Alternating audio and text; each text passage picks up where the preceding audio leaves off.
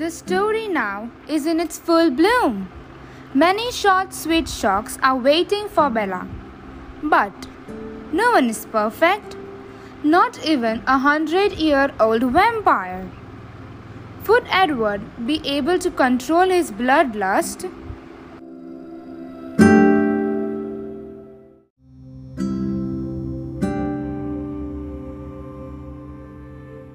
Chapter 10 Interrogations. It was very hard in the morning to argue with the part of me that was sure last night was a dream. Logic wasn't on my side, or common sense. I clung to the parts I couldn't have imagined, like his smell. I was sure I could never have dreamed that up on my own. It was foggy and dark outside my window. Absolutely perfect. He had no reason not to be in school today. I dressed in my heavy clothes, remembering I didn't have a jacket. Further proof that my memory was real. When I got downstairs, Charlie was gone again. I was running late than I had realized. I swallowed a granola bar in 3 bites, chased it down with milk straight from the carton, and then hurried out the door. Hopefully, the rain would hold off until I could find Jessica. It was unusually foggy. The air was almost smoky with it. The mist was ice cold where it clung to the exposed skin on my face and neck. I couldn't wait to get the heat going on in my truck. It was such a thick fog that I was a few feet down the driveway before I realized there was a car in it. A silver car. My heart thudded, stuttered, and then picked up again in double time. I didn't see where he came from, but suddenly he was there, pulling the door open for me. "Do you want to ride with me today?" he asked, amused by my expression as he caught me by surprise yet again. There was uncertainty in his voice. He was really giving me a choice. I was free to refuse, and part of him hoped for that. It was a vain hope. "Yes, thank you," I said, trying to keep my voice calm. As I stepped into the warm car, I noticed his tan jacket was slung over the headrest of the passenger seat. The door closed behind me, and sooner than should be possible, he was sitting next to me, starting the car. "I brought the jacket for you. I didn't want you to get sick or something." His voice was guarded. I noticed that he wore no jacket himself, just a light grey knit V-neck shirt with long sleeves. Again, the fabric clung to his perfectly muscled chest. It was a colossal tribute to his face that it kept my eyes away from his body. "I'm not quite that delicate," I said, but I pulled the jacket onto my lap, pushing my arms through the 2 long sleeves, curious to see if the scent could possibly be as good as I remembered. It was better. "Aren't you?" he contradicted in a voice so low I wasn't sure if he meant me to hear. We drove through the fog-shrouded streets, always too fast, feeling awkward. I was, at least. Last night, all walls were down, almost all. I didn't know if we were still being as candid today. It left me tongue-tied. I waited for him to speak. He turned to smirk at me. "What? No 20 questions today?" "Do my questions bother you?" I asked, relieved. "Not as much as your reactions do." He looked like he was joking, but I couldn't be sure. I frowned. "Do I react badly?" "No, that's the problem. You take everything so coolly. It's unnatural. It makes me wonder what you are really thinking." "I always tell you what I'm really thinking." "You added," he accused. "Not very much. Enough to drive me insane." "You don't want to hear it." I murmured, almost whispered. As soon as the words were out, I regretted them. The pain in my voice was very faint. I could only hope he hadn't noticed it. He didn't respond, and I wondered if I had ruined the mood. His face was unreadable as we drove into the school parking lot.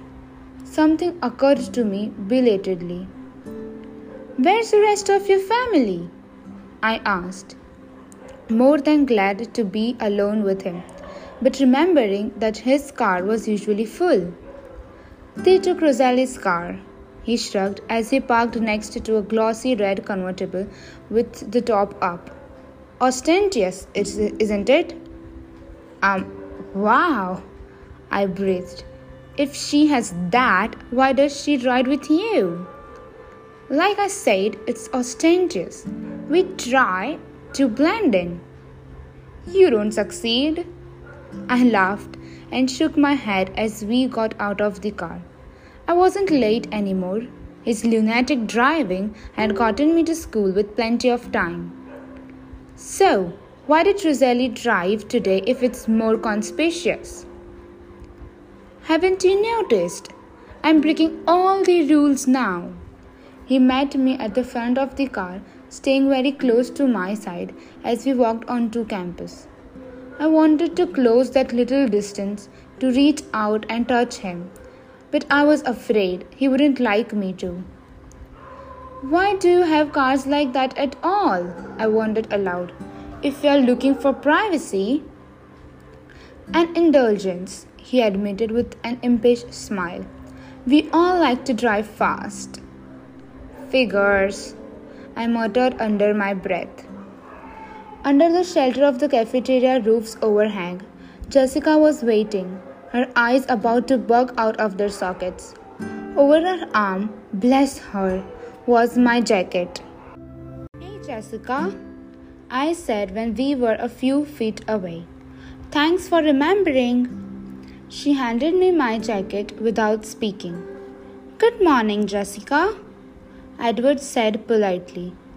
It wasn't really his fault that his voice was so irresistible, or what his eyes were capable of. Hi." She shifted her white eyes to me, trying to gather her jumbled thoughts. "I guess I'll see you in Trig."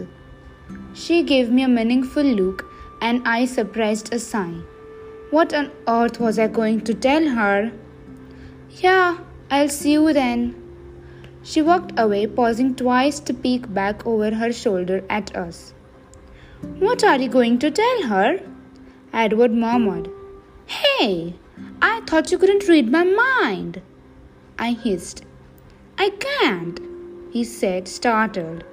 Then understanding brightened his eyes. "However, I can read hers. She'll be waiting to ambush you in class." I groaned as I pulled off his jacket and handed it to him, replacing it with my own. He folded it over his arms. "So, what are you going to tell her?" "A little help?" I pleaded. "What does she want to know?" He shook his head, grinning wickedly. "That's not fair." "No? You not sharing what you know. Now that's not fair." He deliberated for a moment as we walked. We stopped outside the door to my first class. "She wants to know if we are secretly dating. And she wants to know how you feel about me." He finally said, "Yikes! What should I say?" I tried to keep my expression very innocent. People were passing us on their way to class, probably staring, but I was barely aware of them. He paused to catch a stray lock of hair that was escaping the twist on my neck and wound it back into place. My heart spluttered hyperactively. "I suppose you could say yes to the first, if you don't mind. It's easier than any other explanation." "I don't mind," I said in a faint voice. "And as for her other question, well, I'll be listening to hear the answer to that one myself. One side of his mouth pulled up into my favorite uneven smile. I couldn't catch my breath soon enough to respond to that remark. He turned and walked away. "I'll see you at lunch," he called over his shoulder. 3 people walking in the door stopped to stare at me. I hurried into class, flushed and irritated. He was such a cheater. Now, I was even more worried about what I was going to say to Jessica. I sat in my usual seat, slamming my bag down in aggravation. "Morning, Bella," Mike said from the seat next to me. I looked up to see an odd, almost resigned look on his face. "How was Port Angeles?" There was no honest way to sum it up. "Great," I finished lamely. "Jessica got a really cute dress." "Did she say anything about Monday night?" he asked, his eyes brightening. I smiled at the turn the conversation had taken. "She said she had a really good time," I assured him. "She did?" he asked eagerly. "Most definitely." Mr. Mason called their class to order then, asking us to turn in our papers. English and then government passed in blur while I worried about how to explain things to Jessica and agonized over whether Edward would really be listening to what I said through the medium of Jess's thoughts. How very inconvenient his little talent could be when it wasn't saving my life. The fog had almost dissolved by the end of the second hour, but the day was still dark with low oppressing clouds. I smiled up at the sky. Edward was right, of course. When I walked into Trig, Jessica was sitting in the back row, nearly bouncing off her seat in agitation. I reluctantly went to sit by her, trying to convince myself it would be better to get it over with as soon as possible. "Tell me everything," she commanded before I was in the seat. "What do you want to know?" I hedged. "What happened last night?" "He bought me dinner and then he drove me home." She glared at me, her expression stiff with skepticism. "How did he get home so fast?" "He drives like a maniac." It was terrifying. I hoped he heard that. "Was it like a date? Did you tell him to meet you there?" I hadn't thought of that. "No. I was very surprised to see him there." Her lips puckered in disappointment at the transparent honesty in my voice. "But he picked you up for school today?" she probed.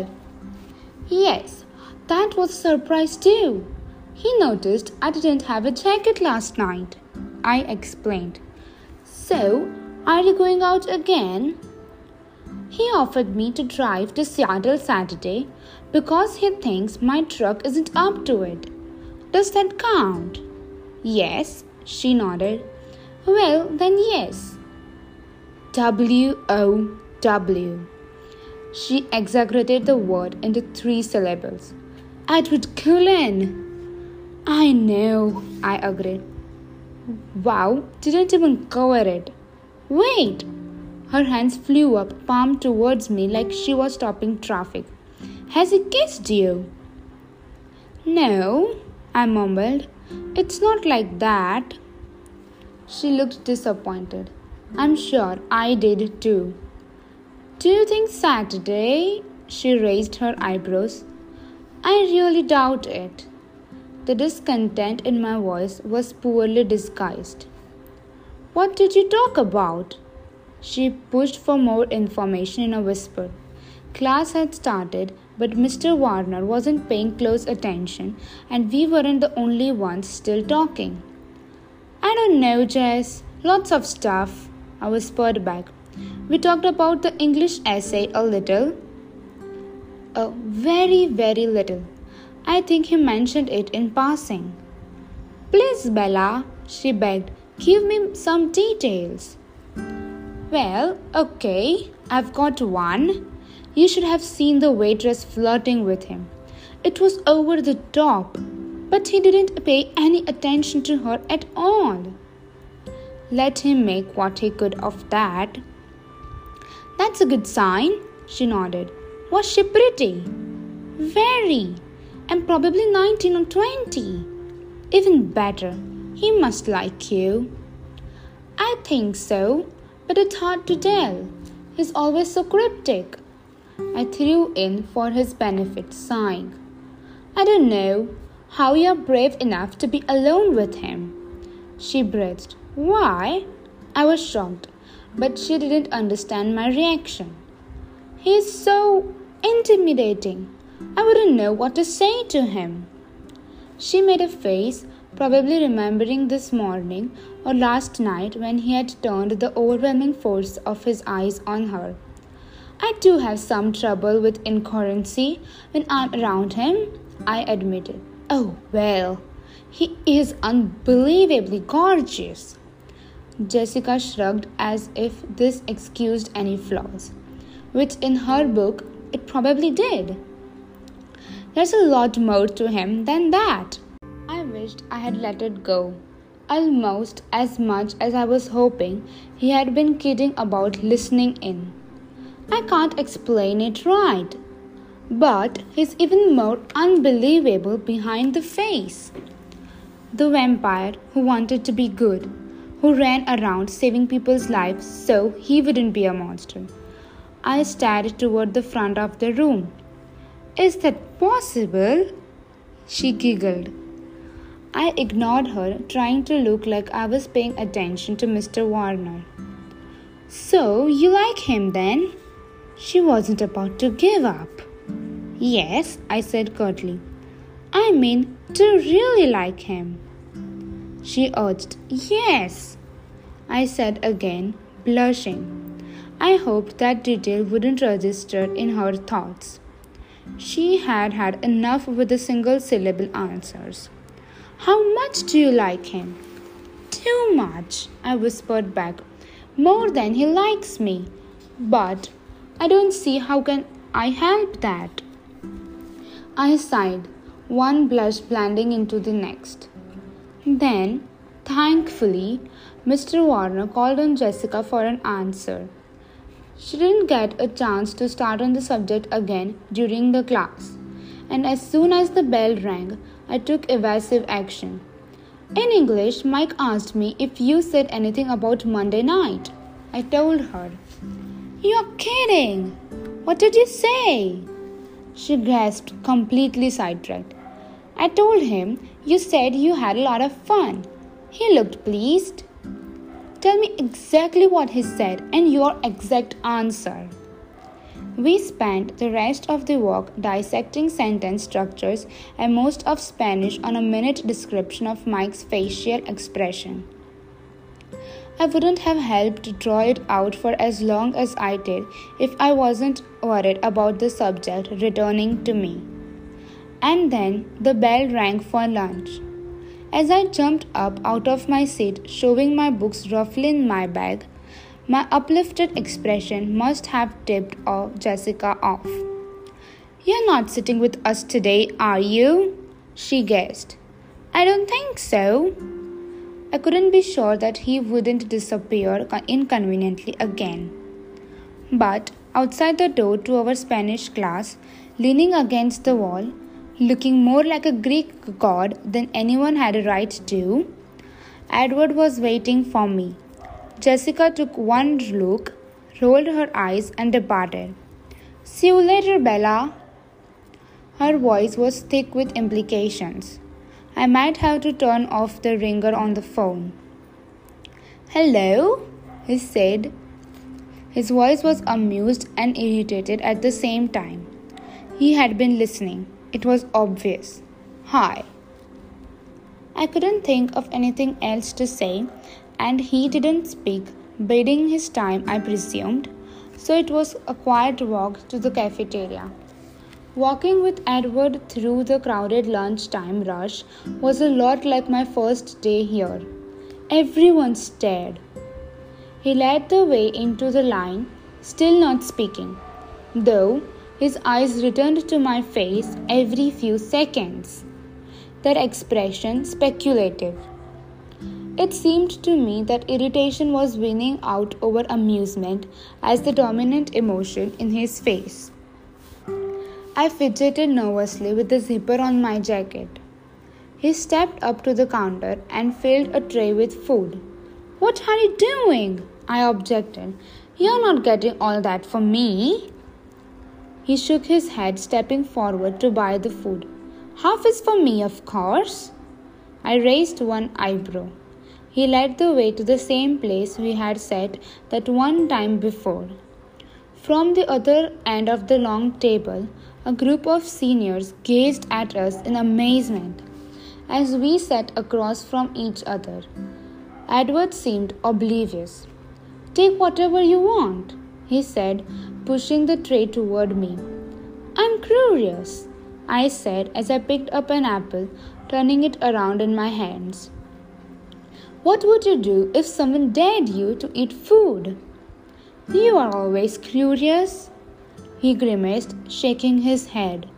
He glared at me, holding my eyes as he lifted the slice of pizza off the tray and deliberately bit off a mouthful, chewed quickly, and then swallowed.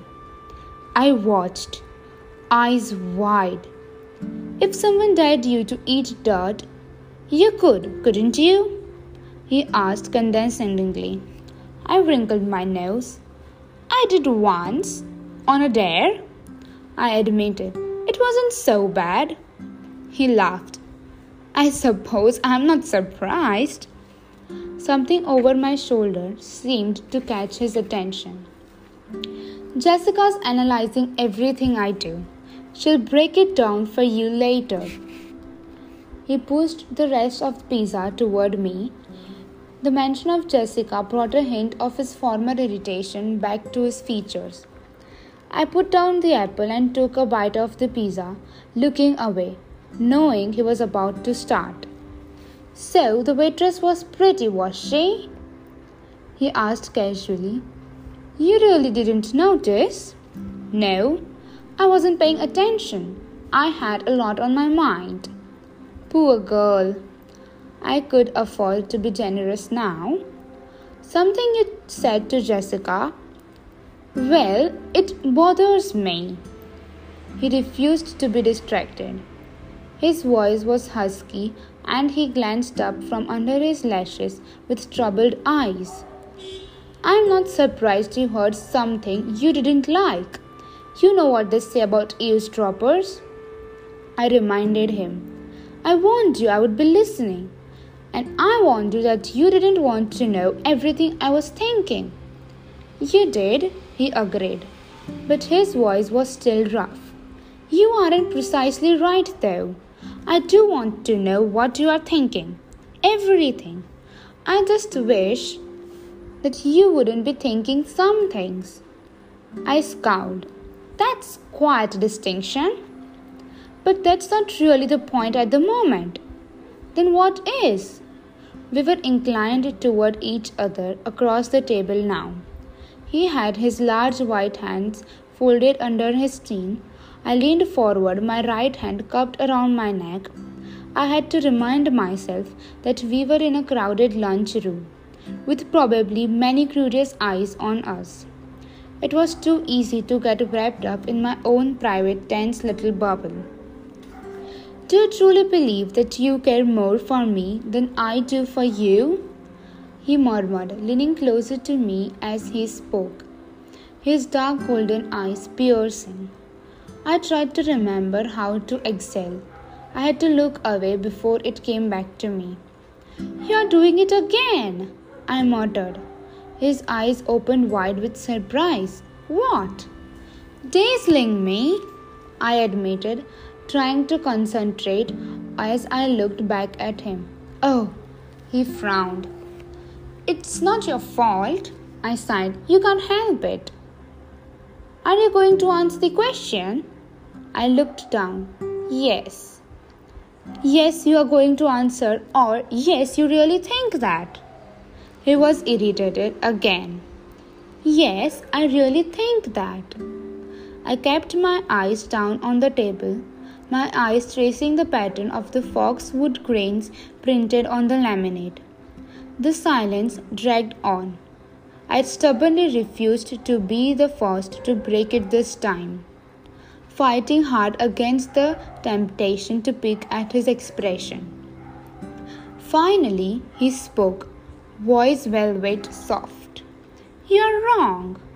I glanced up to see that his eyes were gentle. "You can't know that." I disagreed in a whisper. I shook my head in doubt, though my heart throbbed at his words, and I wanted so badly to believe them. "What makes you think so?" His liquid topaz eyes were penetrating, trying futilely. I assumed to lift the truth straight from my mind.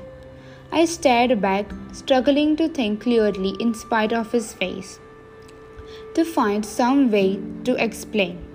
As I searched for the words, I could see him getting impatient, frustrated by my silence. He started to scowl. I lifted my hand from my neck and held up one finger. "Let me think," I insisted. His expression cleared now that he was satisfied that I was planning to answer. I dropped my hand to the table, moving my left hand so that my palms were pressed together. I stared at my hands, twisting and untwisting my fingers as I finally spoke. "Well, aside from the obvious sometimes," I hesitated. "I can't be sure. I don't know how to read minds. But sometimes it seems like you are trying to say goodbye when you are saying something else." That was the best I could sum up the sensation of anguish that his words triggered in me at times. "Perspective," he whispered, and there was the anguish again, surfacing as he confirmed my fear. "That's exactly why you are wrong, though." He began to explain, but then his eyes narrowed. "What do you mean, the obvious?" "Well, look at me," I said unnecessarily as he was already staring. "I'm absolutely ordinary. Well, except for bad things like all the near-death experiences and being so clumsy that I am almost disabled. And look at you!" I waved my hand toward him and all his bewildering perfection. His brows creased angrily for a moment, then smoothed as his eyes took on a knowing look. "You don't see yourself very clearly, you know." "I'll admit you are dead on about the bad things," he chuckled blackly. "But you didn't hear what every human male in this school was thinking on your first day." I blinked, astonished. "I don't believe it." I mumbled to myself, "Trust me just this once. You are the opposite of ordinary." My embarrassment was much stronger than my pleasure at the look that came into his eyes when he said this. I quickly reminded him of my original argument. "But I'm not saying goodbye," I pointed out. "Don't you see? That's what proves me right. I care the most because if I can do it..." He shook his head, seeming to struggle with the thought.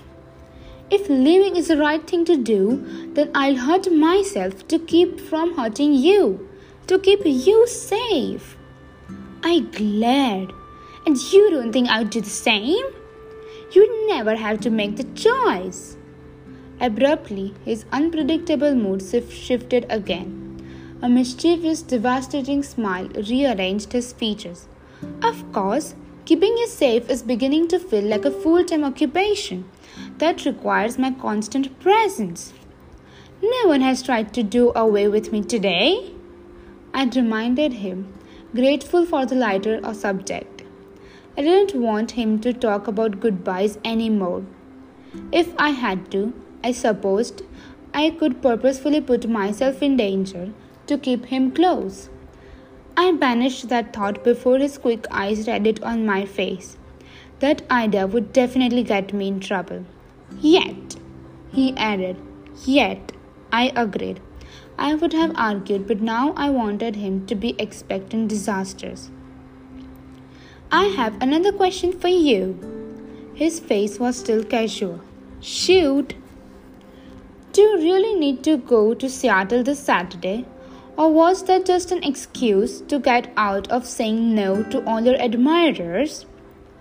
I made a face at the memory. You know, I haven't forgiven you for the Tyler thing yet. I warned him. It was your fault that he deluded himself into thinking I'm going to prom with him. Oh, he would have found a chance to ask you without me. I just really wanted to watch your face. He chuckled. I would have been angrier if his laughter wasn't so fascinating. If I had asked you, would you have turned me down? Probably not, I admitted. But I would have cancelled later, faked an illness or a sprained ankle. He was puzzled. Why would you do that? I shook my head sadly. You have never seen me in dream, I guess. But I would have thought you would understand. Are you referring to the fact that you can't walk across a flat, stable surface without finding something to trip over? Obviously. That wouldn't be a problem. He was very confident. It's all in the leading. He could see that I was about to protest and he cut me off. But you never told me. Are you resolved on going to Seattle or do you mind if we do something different? As long as the we part was in, I didn't care about anything else. I am open to alternatives, I allowed, but I do have a favor to ask. He looked wary as he always did when I asked an open-ended question. What? Can I drive? He frowned. Why? Well, mostly because when I told Charlie I was going to Seattle, he specifically asked if I was going alone, and at that time I was. If he asked again, I probably wouldn't lie, but I don't think he will ask again. And leaving my truck at home would just bring up the subject unnecessarily. And also because your driving frightens me. He rolled his eyes. Of all the things about me that could frighten you, you worry about my driving? He shook his head in disgust, but then his eyes were serious again. Won't you want to tell your father that you are spending the day with me?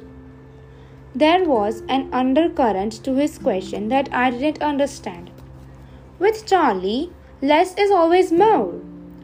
I was definite about that. Where are we going anyway? The weather will be nice, so I'll be staying out of the public eye, and you can stay with me if you would like to.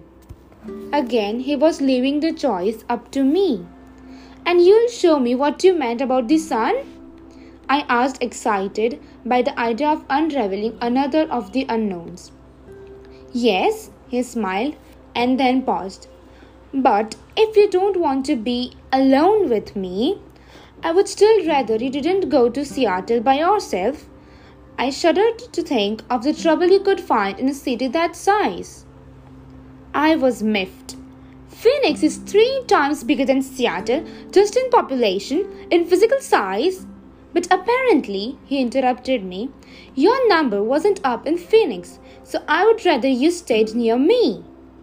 His eyes did that unfair smoldering thing again. I couldn't argue with the eyes or the motivation, and it was a moot point anyway. As it happens, I don't mind being alone with you. I know, he signed, brooding. You should tell Charlie, though. Why in the world would I do that? His eyes were suddenly fierce. To give me some small incentive to bring you back. I gulped. But after a moment of thought, I was sure. I think I'll take my chances. He exhaled angrily and looked away. Let's talk about something else, I suggested. What do you want to talk about? He asked. He was still annoyed. I glanced around us, making sure we were well out of anyone's hearing. As I cast my eyes around the room, I caught the eyes of his sister, Elise, staring at me. The others were looking at Edward. I looked away swiftly back to him, and I asked the first thing that came to my mind. Why did you go to that Goat Rocks place last weekend to hunt? Charlie said it wasn't a good place to hike because of bears. He stared at me as if I was missing something very obvious. Bears! I gasped, and he smirked. You know, bears are not in season, I added sternly to hide my shock. If you read carefully, the laws only cover hunting with weapons, he informed me. He watched my face with enjoyment as that slowly sank in. Bears? I repeated with difficulty. Grizzly is the Emmet's favorite. His voice was still offhand, but his eyes were scrutinizing my reaction. I tried to pull myself together. I said, taking another bite of pizza as an excuse to look down. I chewed slowly and then took a long drink of Coke without looking up. So, I said after a moment, finally meeting his now anxious gaze, what's your favorite?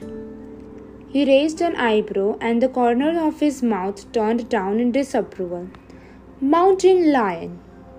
Ah, I said, in a politely disinterested tone, looking for my soda again. Of course, he said, and his tone mirrored mine. We have to be careful not to impact the environment with injudicious hunting. We try to focus on areas with an overpopulation of predators, ranging as far away as we need. There's always plenty of deer and elk here, and they'll do. But where's the fun in that? He smiled teasingly. Where indeed? I murmured around another bite of pizza. Early spring is Emmet's favorite bear season. They are just coming out of hibernation, so they are more irritable. He smiled at some remembered joke. Nothing more fun than an irritated grizzly bear. I agreed, nodding. He snickered, shaking his head. Tell me what you are really thinking, please. I'm trying to picture it. But I can't, I admitted. How do you hunt a bear without weapons? Oh, we have weapons? He flashed his bright teeth in a brief, threatening smile. I fought back a shiver before it could expose me. Just not the kind they consider when writing hunting laws. If you've ever seen a bear attack on television, you should be able to visualize Emmet hunting. I couldn't stop the next shiver that flashed down my spine. I picked across the cafeteria toward Emmet, grateful that he wasn't looking my way. The thick band of muscles that wrapped his arms and torso were somehow even more menacing now. Edward followed my gaze and chuckled. I stared at him, unnerved. Are you like a bear too? I asked in a low voice. More like the lion, or so they tell me, he said lightly. Perhaps our preferences are indicative. I tried to smile. Perhaps, I repeated, but my mind was filled with opposing images that I couldn't merge together. Is that something I might get to see? Absolutely not. His face turned even whiter than usual, and his eyes were suddenly furious. I leaned back, stunned, and though I would never admit to him, frightened by his reaction. He leaned back as well, folding his arms across his chest. Too scary for me? I asked when I could control my voice again. If that were it, I would take you out tonight, he said, his voice cutting. You need a healthy dose of fear. Nothing could be more beneficial for you. Then why? I pressed, trying to ignore his angry expression. He glared at me for a long minute. Later, he finally said. He was on his feet in one lithe movement. We are going to be late. I glanced around, startled to see that he was right, and the cafeteria was nearly vacant. When I was with him, the time and the place were such a muddled blur that I completely lost track of both. I jumped up, grabbing my bag from the back of my chair. Later then, I agreed. I wouldn't forget.